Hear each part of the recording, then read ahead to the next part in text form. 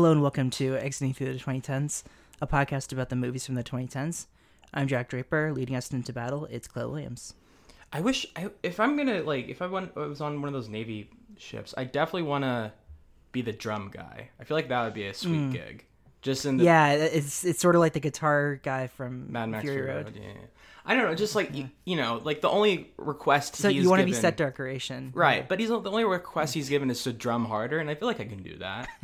I mean, I feel like I'm capable. You're already going so hard. Task. It's a very important task. You got to beat to quarters. It's a whole thing you got to do. There's a whole sequence, the whole thing. It's a very rigorous system going on. I mean, I just, if I have to be given an assignment, I feel like that's the assignment to be given. I don't know. I feel like I can kind of handle that, at least more than the other stuff. Rowing? Ugh, I don't know about that. That sounds like a lot of work. That's a lot on your arms. I mean, I don't have, I'm more All you lower have to do body is drum strength than harder. upper body strength, so it's just...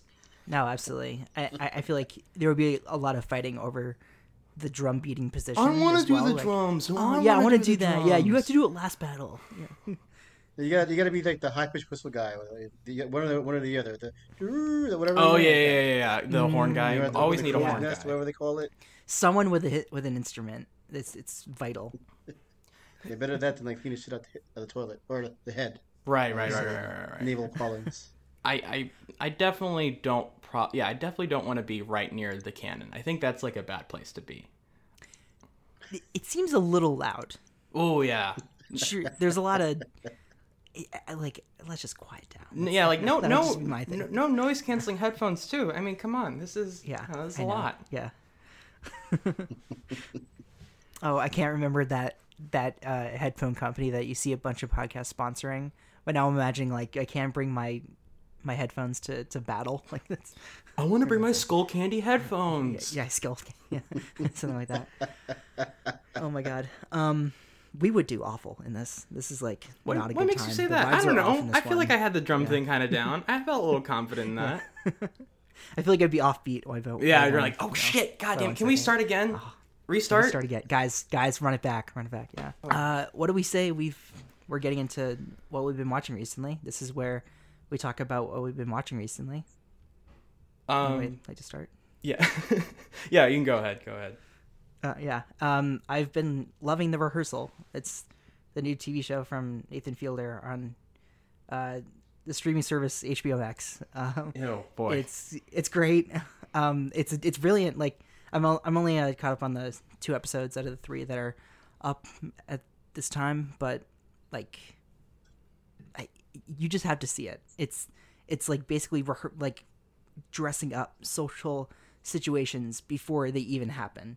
Like the first episode, you see this guy who is in a trivia group with his friends, and he's admitting to a lie to another friend that he's held throughout many years. And Nathan Fielder is recreating this bar that he's meeting his friend at, so like they can plan out all these variables, like what drinks are they order, when is the friend going to the bathroom. Like it's so complicated, but it's like so human, and it's so cool. I have no idea about anything Nathan Fielder related. Like all of this stuff is so I have no context, so hearing people describe any of this is just like, wait, what? Huh? Yeah. No, Nathan For You was a very formative. Yeah, I don't know. Like, I've completely stepped out of like, there's people, everyone's talking about it, and I'm just like, I'm periphery, like, all right, I think I catch like 5% of this. Mm-hmm. I truly just am lost. No, it's a very specific brand of humor. Yeah. I don't want to phrase it like, oh, you have to get the humor, because like I think it's one of those things that I felt even in high school when it was airing on Comedy Central. Nathan For You, I felt in on the joke, and that was a pretty cool feeling. But yeah, I don't really. I mean, it's definitely hilarious, but like it's also like I don't really fuck with it. I'm like, I'm watching it, and I'm like, is this guy like have mental issues? But then you kind of find out, no, he's just a dickhead. Like he's just like it's a. I mean, I guess it's obvious in hindsight.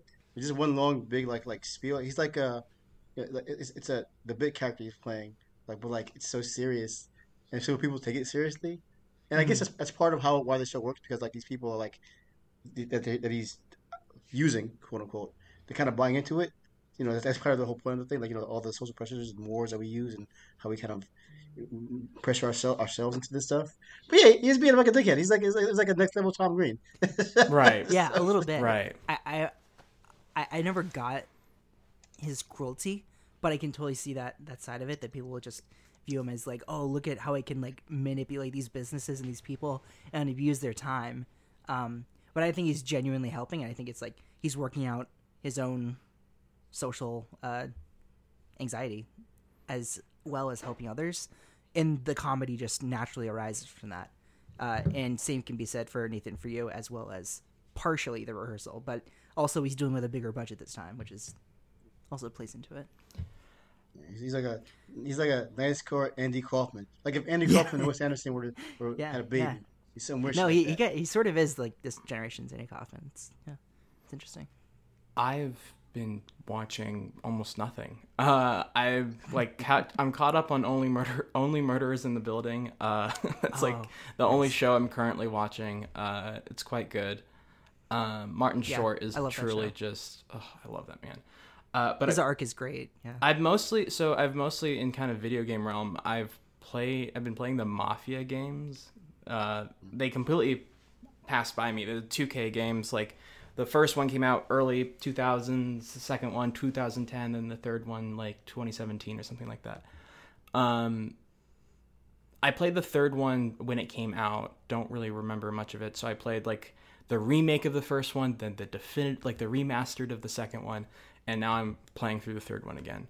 Good games. The second one is really racist. It was one of those games where I was just playing like, oh my god, oh no, this is really, I mean, it's a good game, but also has like some of the worst like Asian racism I've ever seen in a video game. And I'm like, this came out in 2010. When did it come out? What year? 2010. Oh, 2010. 2010. Oh my gosh. Where I'm like, I mean, then again, you look at Grand Theft Auto and shit like that, where you're like, oh, that's also like really bad. But you know, it's good. The story overall though is like really solid. I guess like, you know, kind of the cheap excuse that you can give Grand Theft Auto is like, it's supposed to be cruel, right? And you could also argue the Mafia game as well. But then I'm like, look at the design of the characters as well. Just look how much like detail goes into the white characters versus like the Asian characters. And I'm like, okay, there's this. Come on, like let's be real here. This is bad, but whatever. Third one actually is pretty progressive, so that's kind of interesting. Yeah, no, I mean, they're fun games. It's exactly what you want, you know, just Mafia. You know, first one, you're a Chicago gangster. Second one, you're a fucking New York gangster. Third one, it's a very, very particular story that doesn't really actually kind of line up with the games. But, fun. I don't know. I like them. I've seen too much stuff recently, TV-wise. One of the films I did see recently, we'll talk about it in a little bit. But also, just last night, actually, I was at the Nighthawk Cinemas, like the food and drink theaters we have here in the city, and I hosted I introed the 35mm screening of The Rock, Michael Bay's 1996 classic. Yeah. No, that was a really good time because I hadn't myself seen it in years, and it's easy to forget. Well, in my intro, I kind of like what's always stuck with me is like the kind of the weird theme about it. Long story short, Michael Bay, even though he's called a propagandist, I think it's more like he has like a obsession with the machines of death, which is the military forces. But also, like he does have a reverence for law enforcement and military, but more like it's fascinating to see how he believes like people will sign up their lives away willingly, than just get this thrown away like trash by the government and military. And you kind of see that so crystal clear in The Rock, and it kind of permeates through all his movies, really. For even crazy enough, the Transformers films of all things. This is a part of it, They're these immigrant soldiers who become heroes in their new home, but then over the course of the movies, they become condemned and outlawed and chased out like dogs, and ultimately they become allies with refugees who are made by the very same battles they wage. It's shit going on. It's stupid. It's the same movie, but to think about, it's like the black character movie. This is the same person. Yeah, that's so wild. Like Michael Bay's like he's a interesting. Yeah. I don't know if it coheres, but fascinating politics. We did Transformers 4 in an episode, and in that episode was very manic. One, because we have Logan Kenny on, and he's a very manic person, but also I'm just continually screaming, the CIA is fundamentally hunting down Autobots and executing them on the spot. Mm-hmm. What is this movie? Yeah, and then it's also and you started yelling that like an hour and a half It was and there was just like true. nonsense. Yeah. So, because then it's like it ends and like no, like the tech billionaire is actually a good guy, even though he was funding the murder and execution of Autobots, Michael, I don't understand you. I love a lot of your movies, but Jesus Christ, man. Yeah. I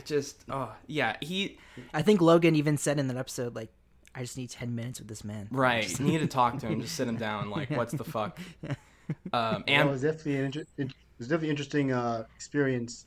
I saw the Age of the Fallen Transformers 4 when I was in Afghanistan. I had a Russian bootleg that was circulated to the Haji March, they call them. Using the slur that the Yugo officially use. But yeah, the local people at shops there. Yeah, I watched Transformers there while I'm watching Transformers. While I'm watching on the big command screen, I'm in the command center. We're about to do a night raid, a strike with the AC-130 gunship. So it was just so fucking surreal, like to see the bombastic magnification of military might, and then the actual right. Yeah, that is nuts. Or what we're really fucking doing. So yeah, like I said, the Transformers film have a special place in my heart. Yeah, they're super fascinating. I still haven't seen the last one. I do need to watch The Last Night. I think you would dig it. I've heard the craziest fucking shit about that movie, and it's all true. I know. Everything you hear that's crazy about the movie, it's true. It happens. I know. And it's so not made up. Oh, man, I don't know. It was funny. It's so funny that you said that The Rock was the movie you watched yesterday, or you introduced, because I have a box of like I still haven't unpacked everything from my last movie because a lot of times I just don't have anywhere to put it. So I have like this box of Blu-rays that I haven't unpacked yet. And on top of it, I think is The Rock. And my uncle comes over and he's like, that's funny. And he just looks at it and he's like, The Rock. And then he just stops. Like he doesn't mention anything. He just like reads it and like says it loudly. Like that's an introduction to a conversation that didn't happen. And I'm like, okay, yeah, sure. It was bizarre. But yeah, it's so funny that, man, coincidences, they just always happen. Yeah, I only caught up with The Rock this year. It's for the first time. It's good. Yeah, it's great. Yeah. I mean, I think I always had the perception that The Rock is like, it's always been known to me as one of Bay's best, like if not the best. Right. I was like, yeah, no, it kind of makes sense. Because it's like he kind of like found everything that works. I think that was the follow-up to Bad Boys, if I'm not mistaken. Yeah, about 95, yeah. That was 95, this is 96, yeah. Yeah. But I wonder, I think Ambulance is my favorite Bay. Mm-hmm. Yeah, I still not sure myself, because even now, like, over time, it's kind of changed. Might still be Bad Boys 2 for me, but it's like, just, Ambulance coming out this year, just so fascinating how it's so, again, strangely relevant, even though it's just this kind of bizarre action bonanza it's almost barely not incomprehensible, well that too, but inconceivable, as in what he does with the drone camera, like you can't perceive it. It's like another like visual level. It's really weird. Oh, Pain and Gain's my favorite. Sorry, I just looked at Pain and Gain's my favorite. Yeah, I think a lot of people say that that's probably his best, if not The Rock. That I think people will say Pain and Gain is probably the best one. Yeah. Overall. Yeah. Pain and Gain also has a Rock in it. That's true, and that's his best movie. That's his best movie too. That's the crazy part. Yeah, it's his best performance for sure. I think Pain and Gain's also my favorite. And we've done Pain and Gain and Transformers 4, but we still have like interesting stuff left to do, like 16 Hours. I mean, that's a whole can of worms. You mean 13? 13. Oh shoot. Yeah. But 3. No, it's like I think it was Werner Herzog. I don't know if we have to see the other 12 hours, but we'll have to cross that bridge. Well, I think it's like I believe Werner Herzog said this. Is like you gotta like you do not avert thine eyes. It's like that's the thing with no matter what Bay's doing, no matter how stupid it is, like this what he's showing on screen is our reflection of us as a country, or even the world, even like. Oh yeah. Like raw, like baselining with the American experience. So like I know people are apprehensive about 13 Hours because it's so obviously politically charged subject matter. The actual kind of Benghazi, but like it's fucking great. Like it doesn't do what you think he was gonna do. And like that was the big consensus at the time. Yeah. But it still has an awareness about it though, where it's like it's not rather than say nobody's to blame. It's very clear like who's at fault, but like not in the way you think. It's very interesting. Yeah, And again, super interesting. going back to the theme about how he believes or he reveres the soldiers, but has contempt, obvious contempt for the machines that run the things. Right. He doesn't like the government, but loves he's soldiers. an individual. I mean, he's very much a libertarian, and like it's through and through. And libertarians in general have. I don't understand their politics sometimes. It's just like it's just constant like clashes of, it's all like I don't know. Well, that's a conversation for another time. Another day. The conversation for today, very special episode. Not only is Vice Victus here, lovely to have you. Hey. Oh, now we're starting. Oh. yeah. Press record. You can press record now. But this is also the finale of Action Month. Action Month. For the Admiral Rowan Currents, we're finishing this off, and it's our 150th episode. What the fuck? Yeah, I don't know. I didn't know that. Wow. How that happened. Congratulations. Thank you. That's great. Yeah, I don't know. Thank you. Yeah, that's... who let that happen? I don't know. But thank you for sticking around doing this, Clay. Oh, no, I left at one moment. Yeah, I didn't stick around all the time. I left for like a few episodes. Yeah, that's true. Yeah, more like you're like at more like what 130. I guess. Yeah, I guess so. Yeah. Yeah, before we get into the Admiral Rowan Currents, which you have brought with us today, let's learn a little bit about you. How did you get into film, and what grew your passion for movies? Could be like a movie that like you loved as a kid or something like that. Oh, yeah. Well, I kind of well, if you look at my letterbox, whatever, my big four formative movies are Predator and Blade are among them. Just because I grew up in we're in the '80s, so I was kind of as a young kid watching these really violent movies that you're not supposed to be watching, like RoboCops and Total Recall, all the classic '80s, early '90s action stuff. So yeah, that was definitely a big factor in it. But also because nowadays my did you discover Blade and Predator stuff like that on your own, or just did you have someone show them? Yeah, for the most part, yeah. Just yeah. Well, because my dad bought cable or HBO or whatever, and I'm pretty sure he bought it just to keep us occupied. I never seen him watch TV actually. It was really weird. So thanks, Dad. But he never mentioned anything about it. But no, so we saw that with we had the back in the old days with the VCRs, that's the video cassette recorders. You could set it to record the movie you're watching, then watch it later. That is funny. So yeah, so we did that. So I played that all the time. Oh, Blade came out in the late '90s. I was a teenager, and of course, you just even most people, including myself, not being familiar with the comic book origins. This is Wesley Snipes, of course, at the time one of the biggest action stars in the world.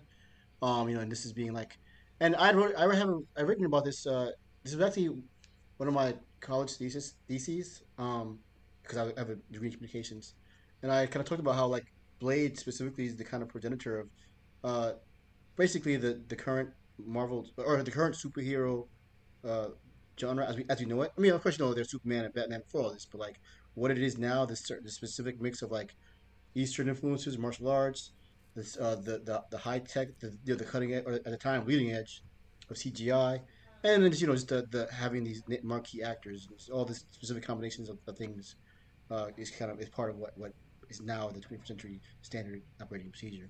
So yeah, that was the thing. And then so my main thing though is that I was in the army for a long time, about 12, 13 years. So and I was overseas for most of the time. So I was stationed in Korea for a little while, and in Germany, and my Iraq tours, and to Afghanistan, and so forth. But when I was in Korea, I was there during what I guess some people was considered the Korean New Wave of cinema. So most famously things like Old Boy or Sympathy for Miss Vengeance. So the Korean soldiers, Park Chan-wook, yeah, right, exactly, yeah. So the Korean soldiers who were with us there, some of the movies came out on DVD at the time. So they introduced me and us American soldiers to it, and we fucking loved it, of course.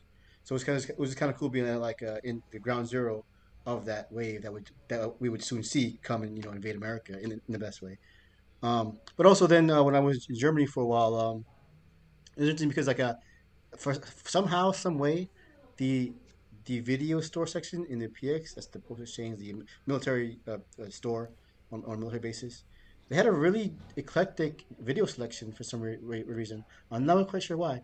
And a lot of it was actually European. Well, I guess the weird way the circle of media works, the European releases that come to America or distributed, Miramax and so forth, and but then we end up in ourselves. So I'm seeing these European movies in American context, but they're still European, Right. and I'm in Europe, Right. so I'm getting the actual real life flavor of what these movies are showing. So that kind of definitely doubly increased my appreciation for international film, and actually in genre, all kinds, but everything in an international lens. But yeah, so that's what I do nowadays. I kind of over the past few years, in my writing, journalism, and podcast now, I focus on action movies and war films from international scope, and how kind of this changing seas and tides of how again that Eastern, Western, or just the global things influence each other. Like everything from like the raid, for example, they kind of blew up from Indonesia, an unlikely place at the time, but now basically every action movie is held by that standard.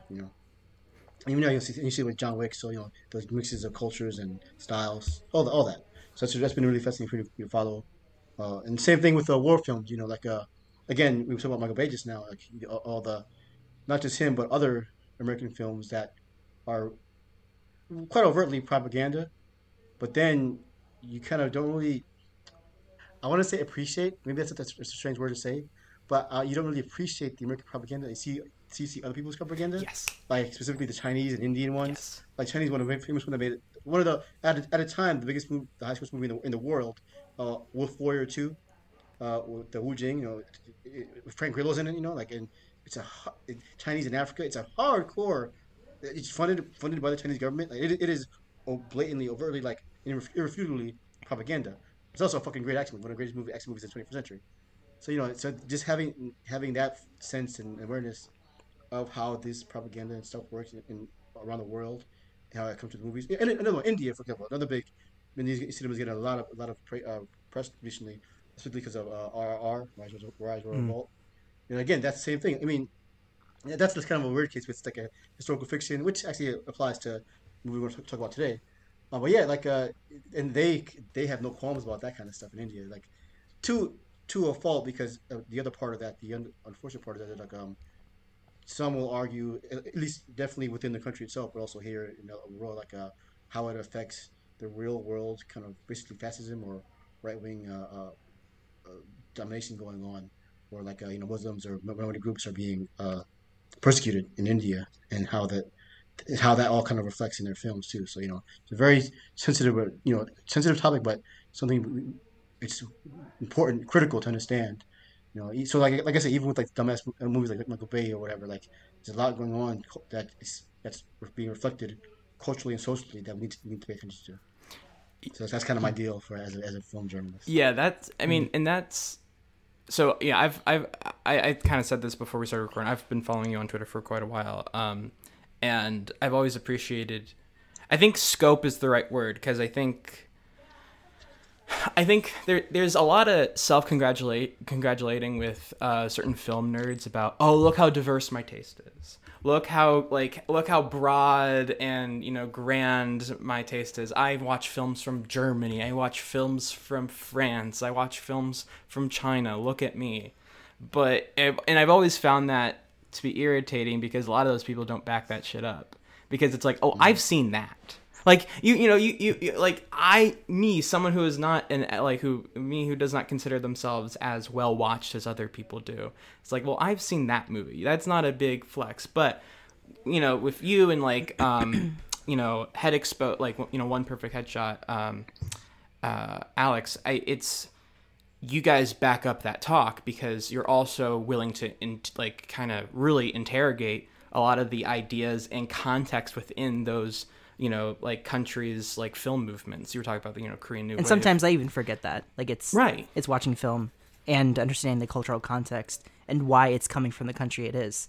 Like there's a reason like why the certain South Korean film is made from that country, and it's why it can't be replicated in others, unless of course it's chosen to be remade, which but but it's just so fascinating to me when a lot of these, again, like self-congratulating film nerds, don't, like, will gladly like talk about, the American war machine, American propaganda, it's awful, it's it's like all our movies are funded by the Department of Defense, but don't really talk about, and I'm not saying they need to, but I'm just saying I don't think they're also aware of what's going on, like you mentioned, in other countries, because every country that has any kind of major film industry has nationalistic propaganda throughout a lot of their films.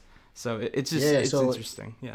Yeah, so I guess we're going to zero in on the film we talk about today, because part of that. So like I remember when Parasite came out. Parasite, the famous, great film, and won the best picture and best director, all that stuff, and like, and then the director had the famous line about if you could just get over the 2-inch thing of subtitles, you can find a whole world of cinema, and and people are like, yeah, you stupid plebes, you don't watch foreign film, right. You don't have input.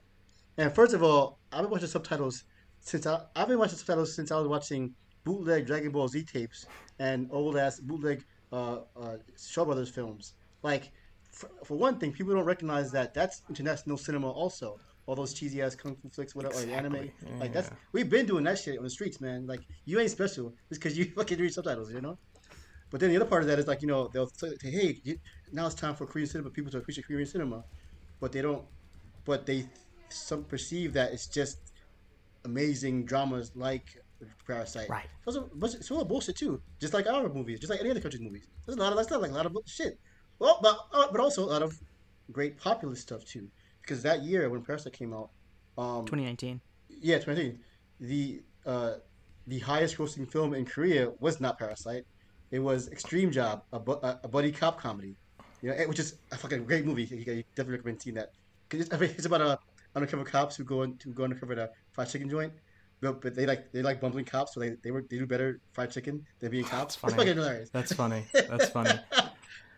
Yeah, yeah, it's great. But it actually has some pretty cool action in it too as well. But yeah, but everybody who saw Parasite, who's saying, "Oh, you should watch Korean movies and read subtitles," they didn't see that shit. They didn't come to the AMC in Ridgefield, New Jersey, where I'm at, where the Korean population is here in New York, Jersey area, to come see that shit. No. They ain't do it. They ain't talking that shit. So it's all just putting on airs to me. But you gotta actually go out there, put your boots on the ground, as it were, and get that. And so I want to further to that point, though. We talk about the propaganda part. So I mentioned the highest grossing film of that year. Up to actually this month the highest grossing film of all time in Korea was not Parasite, not some heartfelt drama. It was a blatant piece of nationalistic propaganda. This was The Admiral Roaring Currents. Right.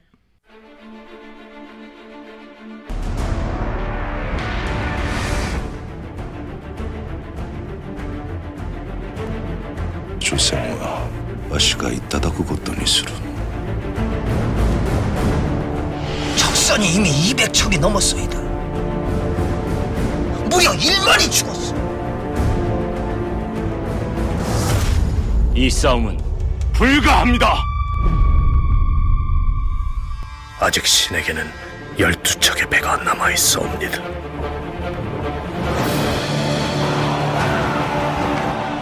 만일 그 두려움을 용기로 바꿀 수만 있다면 말이다.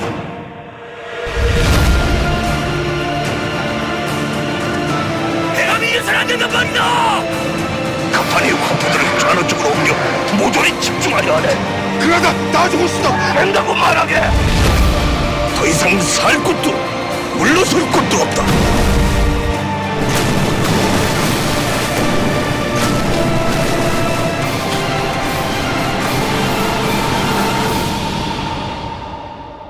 전군 출정하라.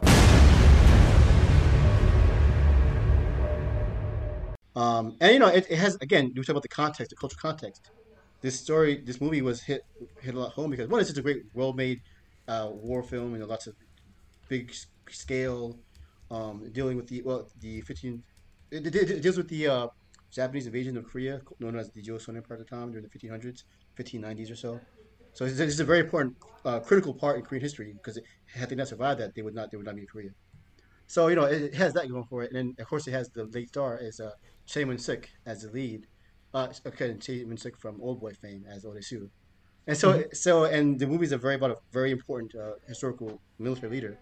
It's kind of like if you could imagine a movie like that was called Valley Forge, Made in Right. America, Right. starring Tom Hanks as George Washington. Right. That's what this movie was like. Right. And so we'll get into this now. So the Admiral, it's about the life or the certain exploits of this revered leader, Admiral Yi Sun-shin. He's extremely famous in North Korea, and and anybody who follows military history knows because he was instrumental in fighting off the Japanese invasion, and he did so at great disadvantage. He would several battles where he would fight ships, 12 ships versus 140, whatever. This is actually the premise of the first of movie Admiral Occurrence, the critical battle of Myeonggan, where he was only his 12 ships, him and his 12 ships, versus a whole fleet of 140 Japanese ships. But and then, as the title suggests, the Roaring Currents, he had a great knowledge of the sea and of the nation, of the geography. And there's a strait within that area in southern Korea where the tide changes every 3 hours. So, it's a very strange natural phenomenon. So he knew that, so he used that to his advantage to help him defeat the Japanese, against numerically superior force using the currents and his just great strategy in general. So yeah, and he's for over several years. I think there were two separate kind of campaigns during this time with the Japanese, and he fought through all of them. And again, throughout all of his career, even though the Japanese pretty much trounced the Korean land forces, because it's just whether today they had, history, the Sengoku period, the warring states era, the Civil War in Japan at the time, they were already battle hardened samurai and soldiers, so they easily trounced the Korean land forces. But Admiral Yi Sun-shin remained strong and with crafty tactics and so forth, and leadership defeated them. And that's part of the legend about him is he's known in Korea as the martial lord of loyalty, and part of that is because by all accounts historically, he really was a spectacular human being. He was said to be incorruptible and fair and just. Even in a lot of the historical writings, his own the Korean political court, at many times they branded him as a traitor at one point. They tortured him. They locked him up because he was too good. He was too effective, and they were jealous of him basically. While they were incompetent. But all throughout that, he never bore the grudge, at least not openly. And he always ultimately fought for the people of Korea, the Joseon Empire, to be Korea. And as time went on, he was revered for that, for never wavering, even at great cost to his personal self. So that movie, The Admiral, I believe that was 2016, I believe, when that came out. It's like that, again, that would blew up the box office, became the highest grossing movie of all time in Korea. So now this is what we're talking about today. I'll let you get we have the prequel to The Admiral. Right. This is Han-san Rising Dragon, which a previous exploit of one of the many real exploits of this great admiral. And you've seen it, right? Yeah. I was able to see it's here out in America right now in theaters, select areas, and I was able. It's really great. Interesting. It is astounding to me that and it did fairly well in 2014 here, as well as obviously South Korea. Oh, right. Yeah. It's astounding to me that they're making that. This is so the plan is for a third film. After there's Hassan Rising Dragon, and then whatever. I think there's another battle they're gonna do.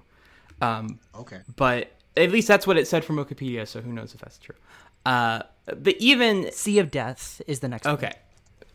So they're making a trilogy about an admiral. There is no... I don't know, man. That is a crazy concept. Like, imagine if we had a trilogy of movies dedicated to Ulysses S. Grant, or like you said earlier, George Washington. Like, that's not...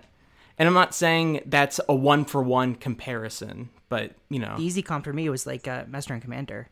Mm-hmm. What if Master and Commander ended up having sequels? I wish I could recall right now how well it did. Who knows if Peter Weir would even sign on to do more, or if other things would attract Peter Weir to, or if it would just be like these sort of like direct to DVD like Master and Commander sequels, right? Yeah. No, I'm looking it up. That's sort of the closest I have. Yeah, it made 211 million worldwide. So yeah, it was not a fluke. It did solid numbers. and of course you had the Oscar nomination for Best Picture and several other awards too. Yeah. If not for that pesky Lord of the Rings finale, Master exactly. Commander would be revered to this day. But now it's kind of like a forgotten curio. But everybody who's seen it is like, oh my god, this is an amazing movie. It's known as like a great Russell Crowe performance, and him and his Pete Crow, Paul Bettany. Everybody's on Beautiful fire. Mind Reunion. Yeah. That kind of is a good comparison, good parallel to the kind of the scope and the majesty and the verve of what's going on in the Admiral on Currents and the sequel to it, Han Solo and the Dragon. Yeah. Full of like a naval strategy and maneuver and deception and all kinds of other facets of war, spycraft and deception that goes along with combat. It's all in these movies. It's really great. Yeah, it's the story. It's the story at the core of this, and also it's just the craft, right? Because it's like I notice here it's like this very meticulous build up to make you understand all the moving parts, and then it's the actual battle. And and I don't think it saves itself too late to where there's like too little of the battle. I just think it's like laid out. The table is set very well to where you understand. Like even the Admiral, like not even that great of a guy, right? like pretty ruthless and like he and again, that's again one of those cultural things to talk about. Like is it well, this is a very gross oversimplification, but you might have heard about the Han, the cultural thing. There's a certain it's very hard to describe from people who don't live it. But essentially, just being there for a couple of years, I can notice it's a sort of like a forlornness or inherent moroseness or tragedy about life, but that you just kind of like life and love is suffering, and this is, I guess, it's part of like because of Korea's historical state, they were constantly being invaded or at war with people, other nations, so it kind of is ingrained in them societally, but also just like that with some Confucian cultural elements as well. So it's a very specific, interesting thing in the Korean culture that they have. So that to the point of the Admiral, like he understands that they have to suffer and lose these lives, blood must be shed to do this. They're not so much. I don't want to say afraid to die, but the understanding of what must be done is a bit more clear in this context of this Joseon War, at least, and in general. And from what I felt, from what I've seen, living and working with Korean soldiers, they kind of there's a part of that too. Even though, it's funny enough, like when I work with the Korean soldiers, the Katusas, the Korean augmentees to the U.S. Army, Katusas, and a lot of these guys are like college kids. They're very educated. They hated it. Because it's a mandatory service for them. They didn't want to do it. Right. But again, it was like they had to suffer through this ordeal to advance on with their lives. It was just like there was no escape. It was all the pain is inevitable, and so even then it was like that cultural thing that I felt off of them, and so that kind of translated to here. Like so, yes, he's ruthless in our eyes, but like this Admiral, he understood what great sacrifices needed to be made, and again he suffered very great personal sacrifices of his own multiple times. So he wasn't just bluffing. He was walking the walk. Yeah. Right. Yeah, I think it just struck me since the Japanese commander was built up to be this like really just with the Pirate King or the a government official. The Pirate King. Yeah. Yeah, it's almost like they didn't share that much that was different between them, just since they ruled their tribe to be to be so diligent and hardcore. I think when I was watching this, like I think when I first hit play, I did a quick Google, like, okay, like what's some like broad context, and then I see highest grossing film in South Korea. As I'm watching it, I'm like, yeah, no, that makes sense. Because it's one of those things where, and not to say that it's like pure propaganda, rah, rah, rah, but there is this kind of core idea of purpose and, a cog in the machine of serving the people. He says, my loyalty is to the king and the king serves the people. So his loyalty in like an indirect way is to the people. And he feels a profound responsibility in that. And he feels to relay that responsibility and that like burden onto his soldiers, because he's very much matter of fact, like, yeah, no, our job is to die. That's the thing. Our job is to sacrifice ourselves. Our job is to push back. Our job is to not run. This is just, like, he doesn't even consider it an option. He can't even comprehend it, really.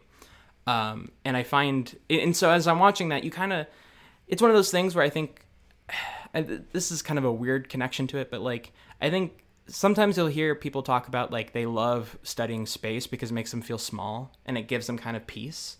When it comes to feeling like your destiny and your role is predetermined, or you have only one goal in mind, as in your goal is to sacrifice your life for the greater good, or your goal is to, you know, like very predetermined and kind of, as I was watching it, I kind of felt at peace too, in a way of like, I don't know, it felt all so purposeful. Everyone had this very distinct, like, you know, purpose in what they, in what their job was, what their responsibility was, and it felt so like it was almost obvious at some points. Like, obviously, this is what you have to do. This is your choice. This is your burden. This is the path laid in front of you. So I'm just watching this, and like, you know, there's also the huge rah moments of like, oh my god, the ship survived, and everyone freaks out, and that stuff's really effective. Like the village people, like, right, cheering them on, or like warning them. And I think that also goes to benefit what South Korean cinema is known for with its change in tone, or at least what Bong Joon-ho, like you bring up earlier, I think when he made more apparent to what South Korean cinema was able to do with like easily fluctuating between action and comedy and thriller, and I think this is an example of that, where it's like the townspeople, they could have felt like they were in a different movie, right? But I think they just fit in differently as. Yeah, it's pretty unique thing about the Korean cinema, like that. There's a strange, like almost soap opera level of melodrama, right? But then there's hardcore brutality and action. And again, it's that cultural thing. There's like again, this goes over simplification. There's a Han, and there's also there's a counterbalance to it as well, where it's like a sense of we might use the word unity, or a sense of togetherness, that we're all in this together. So like, it's not just, they don't just have this. It's not fatalism. No, because it's just one part of their existence that is kind of balanced with this other, like, you know, we as the Korean people, or as people, can come together and fight, and so it's kind of expressing that weird. You see this weird, like, yay, and then like the brutal combat. The two right. There's a beheading, and then there's this self-congratulation. We did it.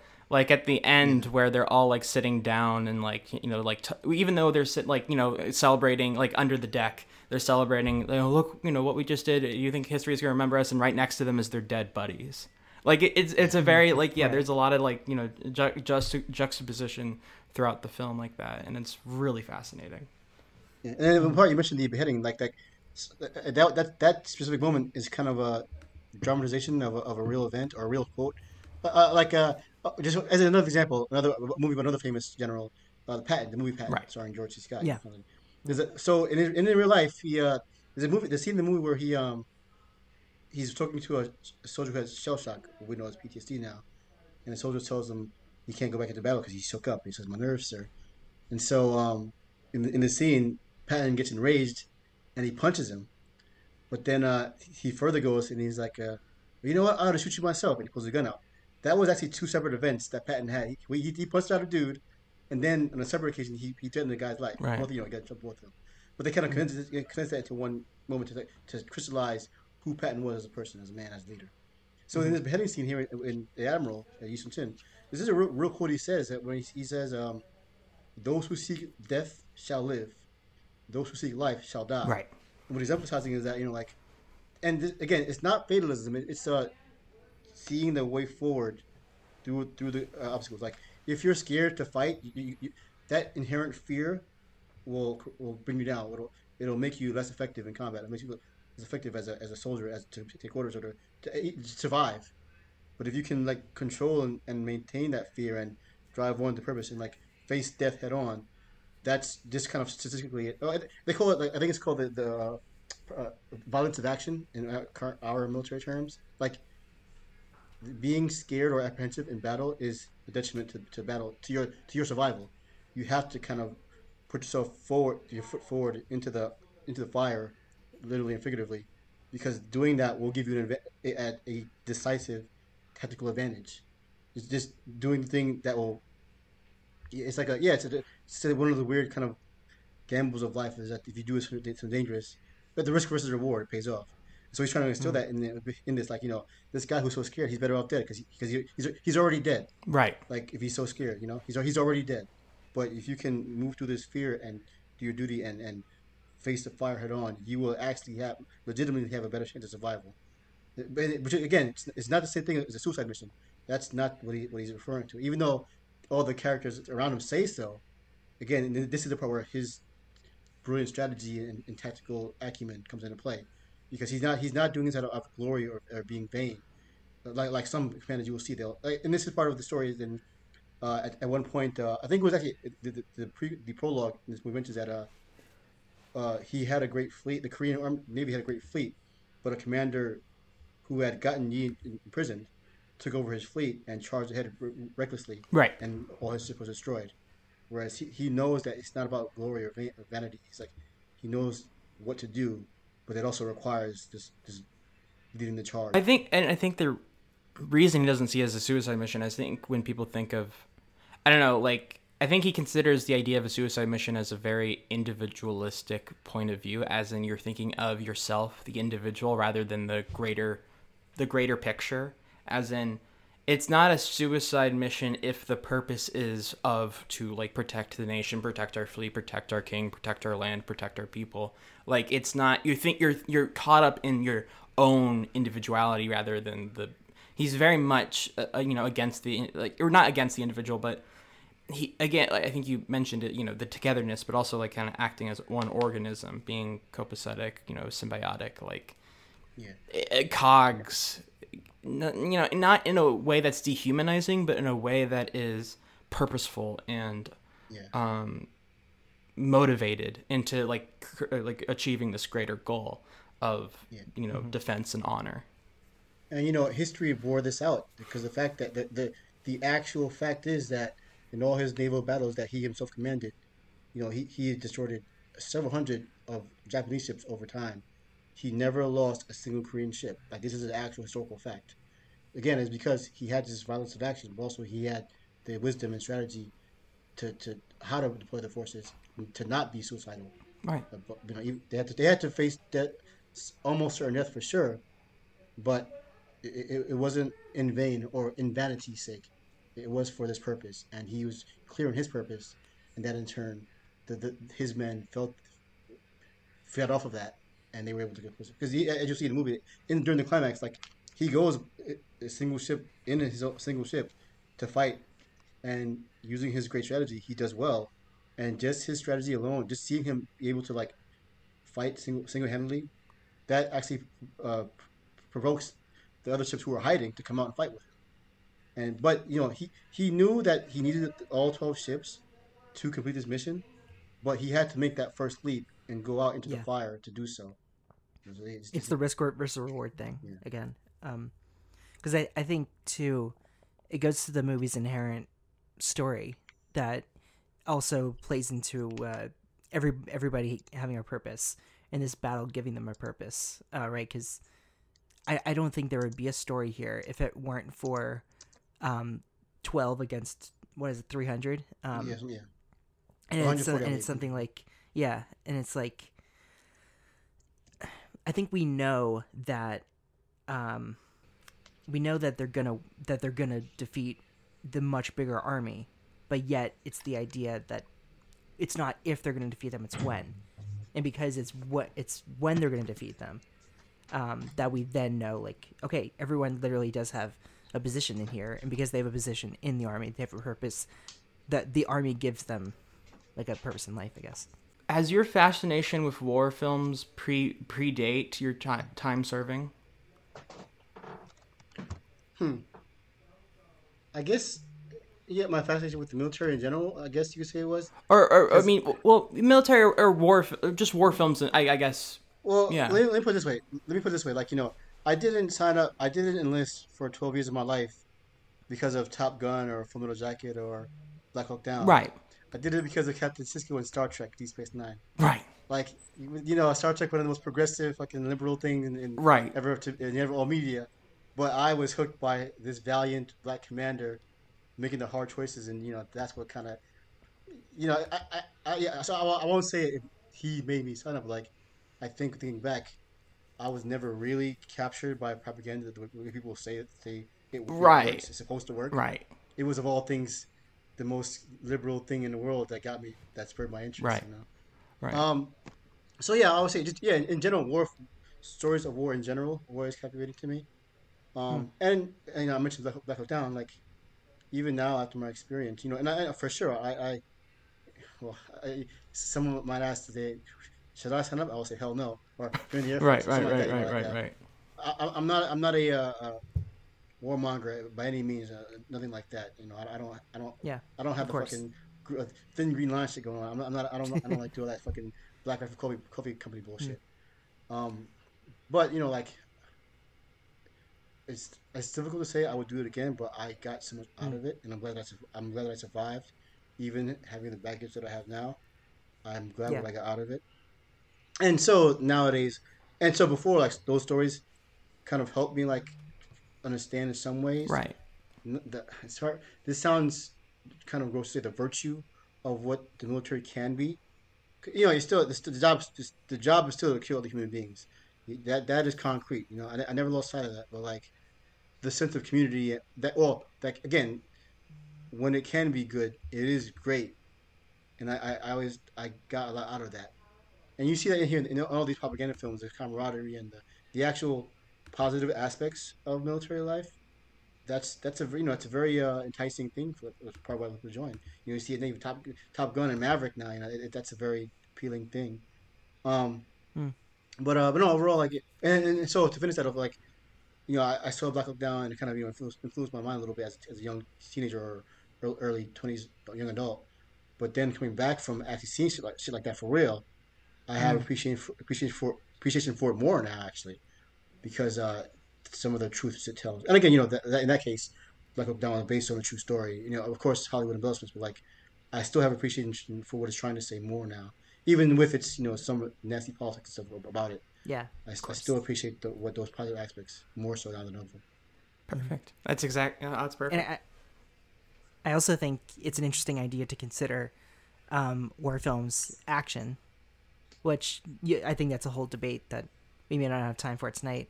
But I was curious if you had any war films from the 2010s that either are favorites of yours or that are just recommendations. Mm, well, not to go too far afield, but part of my study of war film my writing and my podcasting and stuff is to kind of expand what a war film means. So Mm. it's not just combatants on the battlefield. It's also like the direct effects afterward or during with either the people directly affected by it, like civilians and so forth, or the scars afterwards by combatants, civilians, the nation as a whole, all that stuff. But specifically to the point of the action, though, well, I guess I have two of them. Uh, two of my, I think two of the best, and also two of my favorite war films of in the 2010s. One is it's Leave No Trace. It's a drama starring Ben Forrester. So there's no Yeah, combat, there's no action at all. It's not an action movie at all. It's a pretty serious interesting. hardcore Yeah, drama, but it gets the truth of that hurt more than anything I've probably ever seen. It's a very haunted performance. Yeah. Yeah, yeah. And Ben Foster specifically, he's great at playing. Him, unlike any other modern actor, nails that sense of. It's hard to explain the sense of rage and disillusionment and sorrow Mm. and also like a volatility that a lot of modern veterans who have PTC have. It's a very specific vibe, for lack of a better word, and he nails it. So yeah, Mm. so Leave Those Fish, I would say, again, it's trying to expand what a war movie is. That's a war movie if I ever saw one. Um, the other, so yeah, trying to. There's a French film, I believe it's from 2012. Um, yeah, so it's a French war film that takes place in Afghanistan, and what it is, it's actually because it does deal directly with like modern combat and stuff like that, but it's also basically it's a horror movie. And in this horror film, it's kind of based off of a um, Islamic myth or mythology. Um, but it's and uses that metaphor as it uses that myth as a metaphor for the specter of guilt, of doing this past global war on terror, whatever it's called. So the name movie is called Neither Heaven Nor Earth. That's the English title. Neither Heaven Nor Earth. This came out 2016. I'll definitely check that And out. so it's not quite. There is combat and violence in it, but it's not really an action film in that sense, like you're asking. But still, I think that if you're looking for a more quote unquote traditional war film, but also, well, it's not though, because again, that horror element that's kind of drives it all home. The ghost of guilt as an actual in the case of the movie, people start disappearing they have a remote post in Afghanistan, and people start disappearing. So the soldiers think that they kind of just like went AWOL, but then there's like literally no trace of them, like vanished out of thin air. But then early in the movie, I won't spoil it any further, but one of the Taliban operatives goes missing too. So that's when they kind of see there's more than just, it's not just like there's more to it than that. So again, this is very kind of beautiful, haunting in the truest sense kind of film that does have the boots on the ground tactical nature of it all, but it's very much like a emotional piece. I'm definitely gonna check that out because that's on Canopy and Tubi and Freevee. I just checked, and both of those are on Canopy. Okay, cool. Yeah, cool. But yeah, I'll give it the one. Like if people still want to, this is bullshit, sad shit. If you want an action movie, I got one for you. It's on Netflix actually. It's a Netflix original. It's Mosul. It features an entirely cast. It's all Arabic. They speak Arabic throughout the whole film. It is an American produced film, so like directors like white guy, whatever. But it's the cast and all the story is all in Arabic, and it's about it's like one of the elite forces in Mosul. Well, basically Mosul. Most Americans don't really realize this, that Mosul was kind of Mosul and the Kurdish forces were the front line against the war on terror in the very real sense, fighting the Islamic State, because that's what their operating region was. So they were heavily in conflict with the ISIS and so forth there. So the movie is about this squad of special like military police kind of dudes, and they were on a kind of a secret mission to go I don't want to spoil it, but they were on a secret mission, and they encounter a young man whose friend is killed, so he has no choice but to join them to survive. Yeah, and that shit is that's a fucking fantastic action-packed. It's tactical, but also very clearly very serious and sobering reflection of the war, that a part of the war that most of us here in America don't even know about. So yeah. If you want to, that's it. There you go. That's my real recommendation. No, I mean, I think the idea of expanding awesome. The definition of a war film, I think, is awesome. So that's great. So I'm glad those were your first two answers were mentioned, because those are great. I would never think of Leave No Trace. Like that's really cool. So let's wrap up. What's our favorite scene scene of the film? I can go first if need be. Yeah. So it's a moment, basically. It's the moment. So I think they're about to do close quarter combat. The Admiral orders like shrapnel shells for the cannons instead. And they have this like idea of hiding them with the shields and making sure, having the Japanese forces think they're going to, about to just do hand to hand or, like close quarter combat with weapons rather than them getting blown to fucking bits. And there's that one, like I think it's like a God's eye shot that they take off they remove the shields and they shoot the shrapnels, and it just eviscerates everyone. It's it's a brilliant moment. It's well timed and edited. I love the rhythms of this film. It always knows when to cut to build the most tension, and it all feels so precise. But it also is a great looking film, and it just, that moment is also just particularly badass, because it's just to see the shock and terror on everyone's face, and they just like fucking blow all of them away. It's like that was one of those moments where I'm like, holy shit, this is awesome.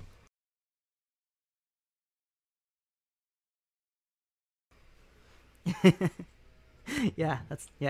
No, I felt the same about that moment. Yeah, I'm gonna just continue my coincidental pattern of choosing something that's not related to any action scenes at all, forgetting this is an action film, because I really loved when they sort of like look around at each other and they were like, holy shit, when I think it's at the end of the battle or when the battle is taking a breather, and it's sort of like, what have we gotten ourselves into? And they were sort of laughing about it. That part's pretty cool. Where it's just like, I feel that grounds them. Where it's like, if you're not checking in on them as a humanized, fleshed out character, I think that's enough to like understand the camaraderie. Well, mine is kind of obvious, but it's still great. Is the actual in the climax of the battle when the Straits change course and they grab. We forgot to mention though that part of the success of the Korean Navy at the time was they had a secret weapon, basically a secret weapon. It was I forget the Korean name for it, but it was known as the turtle ship. It was this massive frigate that had literal armor plates on top of it with spikes coming out, so that people couldn't board it. And then it had cannons all around its entire hull, so it could fire in all directions. So basically, the turtle ship would smash through any of the enemy lines and just start firing off. And as it was causing chaos within like the Japanese forces in their formations, that's when the admirals, the main forces, would maneuver around and kind of trap them in a net, basically, to finish them off. And so part of this movie, the way Admiral starts, that he in fact loses his secret weapon through sabotage. So he has to go through this terror battle without his secret weapon. But in the end, though, like as the tides turn, as the literal tides turn, and then the tides of battle turn, they have it's like they're really cheesy, but it's just so beautiful. Like his ship, his regular battle cruiser, is an old man who's watching, who's one of the civilians who's helping them. He watches from afar on the shore, and he knows about the turtle ship. So then, when he sees the regular frigate smash through the line, just like the turtle ship, he cries, "The turtle ship is reborn! It's resurrected!" It's so manly good. Cheers, man! It's so good. It's so good. It is kind of interesting they use the word cheesy, because I saw that word in a few different reviews, and I'm just like, it kind of, that aspect to it to sort of liven up the atmosphere juxtaposed to the ruthless war scenes. It kind of plays into how well this did in South Korea, where you're just like, those are the moments where it's sort of like, you want to, like, I'm sure people over there like want to go back to like relive those cathartic moments where like, I want to jump up and down, like when you want to do a fist pump in the air, like right. And I think sometimes exactly. critics, it's sort of the Avatar thing. I think you can sort of draw that. And connection. I think sometimes critics want all war films to be Saving Private Ryan. That's my secret idea of like every single critic wants like every war film needs to be the most sobering thing ever imaginable, and it's like that's a very restricting element to a genre. So I don't quite agree. They want to make veterans cry, like, essentially. Where it's sort of that's what critics I think sometimes are so focused on, which is like, man, the dumbest shit make me cry because I don't need a fucking movie to do that shit. Right, exactly. Right. Because you can sort of hear those stories sometimes with Saving Private Ryan, like there were like World War II veterans that were just losing it. It's like, okay, you can't like have that effect with every. Like Fury wasn't having that effect. There was a movie came out this year, Channing Tatum, a dog, a little buddy comedy with a dog. I was balling, man. Right. I don't need fucking Private Ryan to get my feelings going about what I went through. I don't need that bullshit. Exactly. I still gotta see that. Yeah, I gotta watch it too. Well, Vice, thank you so much for coming on. This was great. Thank you for being here. This is an absolute pleasure. I've always wanted you on the pod, and I'm so glad we finally were able to make it happen. Where can everyone find you on the internet? Yeah, so I'm on a couple places. I'm on Instagram at @ViceVictus, looking hot. I got my pictures of my barbecue, and my shirtless and my muscle shirts going on. You don't love that. I'm on Letterboxd, of course, at @ViceVictus as well. Where I have, as I mentioned before, I have my list of war films. So right now I have a running list of war films of each year, starting from 2015. So yeah, take a look at that at @ViceVictus on Letterboxd, and you can see from each year some highlights that I thought were notable films about war worth checking out. And of course, I'm on Twitter all the time. I'm just talking shit, like usual. I'm on Twitter at Jack A. Draper. I'm on Letterboxd, Jack Draper 7. I have writing on film at the Boston Hustle, and next week we go back to our traditional. Oh, this film is not available anywhere, but I found a rip of it on YouTube. I did iTunes, cool. So you can still rent it if you want, but also the YouTube is available. Yeah, available for rentals. Yeah. Next week is our traditional guest choice format from any genre, and we are doing our second Coen Brothers of the 4 that we have available with Hail Caesar. and Oscar Goff from Boston Hassel will be here for that. I have not seen it. That'll be an interesting film. Everyone can follow me at Birds of Clay on Twitter and on Letterboxd. You can follow me on Instagram, Mr. Clay Williams. You can follow the podcast Twitter account at ETTPod. You can send us an email at exitingthroughthe2010s@gmail.com. Please remember to rate, review, subscribe. Thank you all so much for listening. Please be good to yourself. Stay safe. And as always, we'll catch you next time on Exiting Through the 2010s.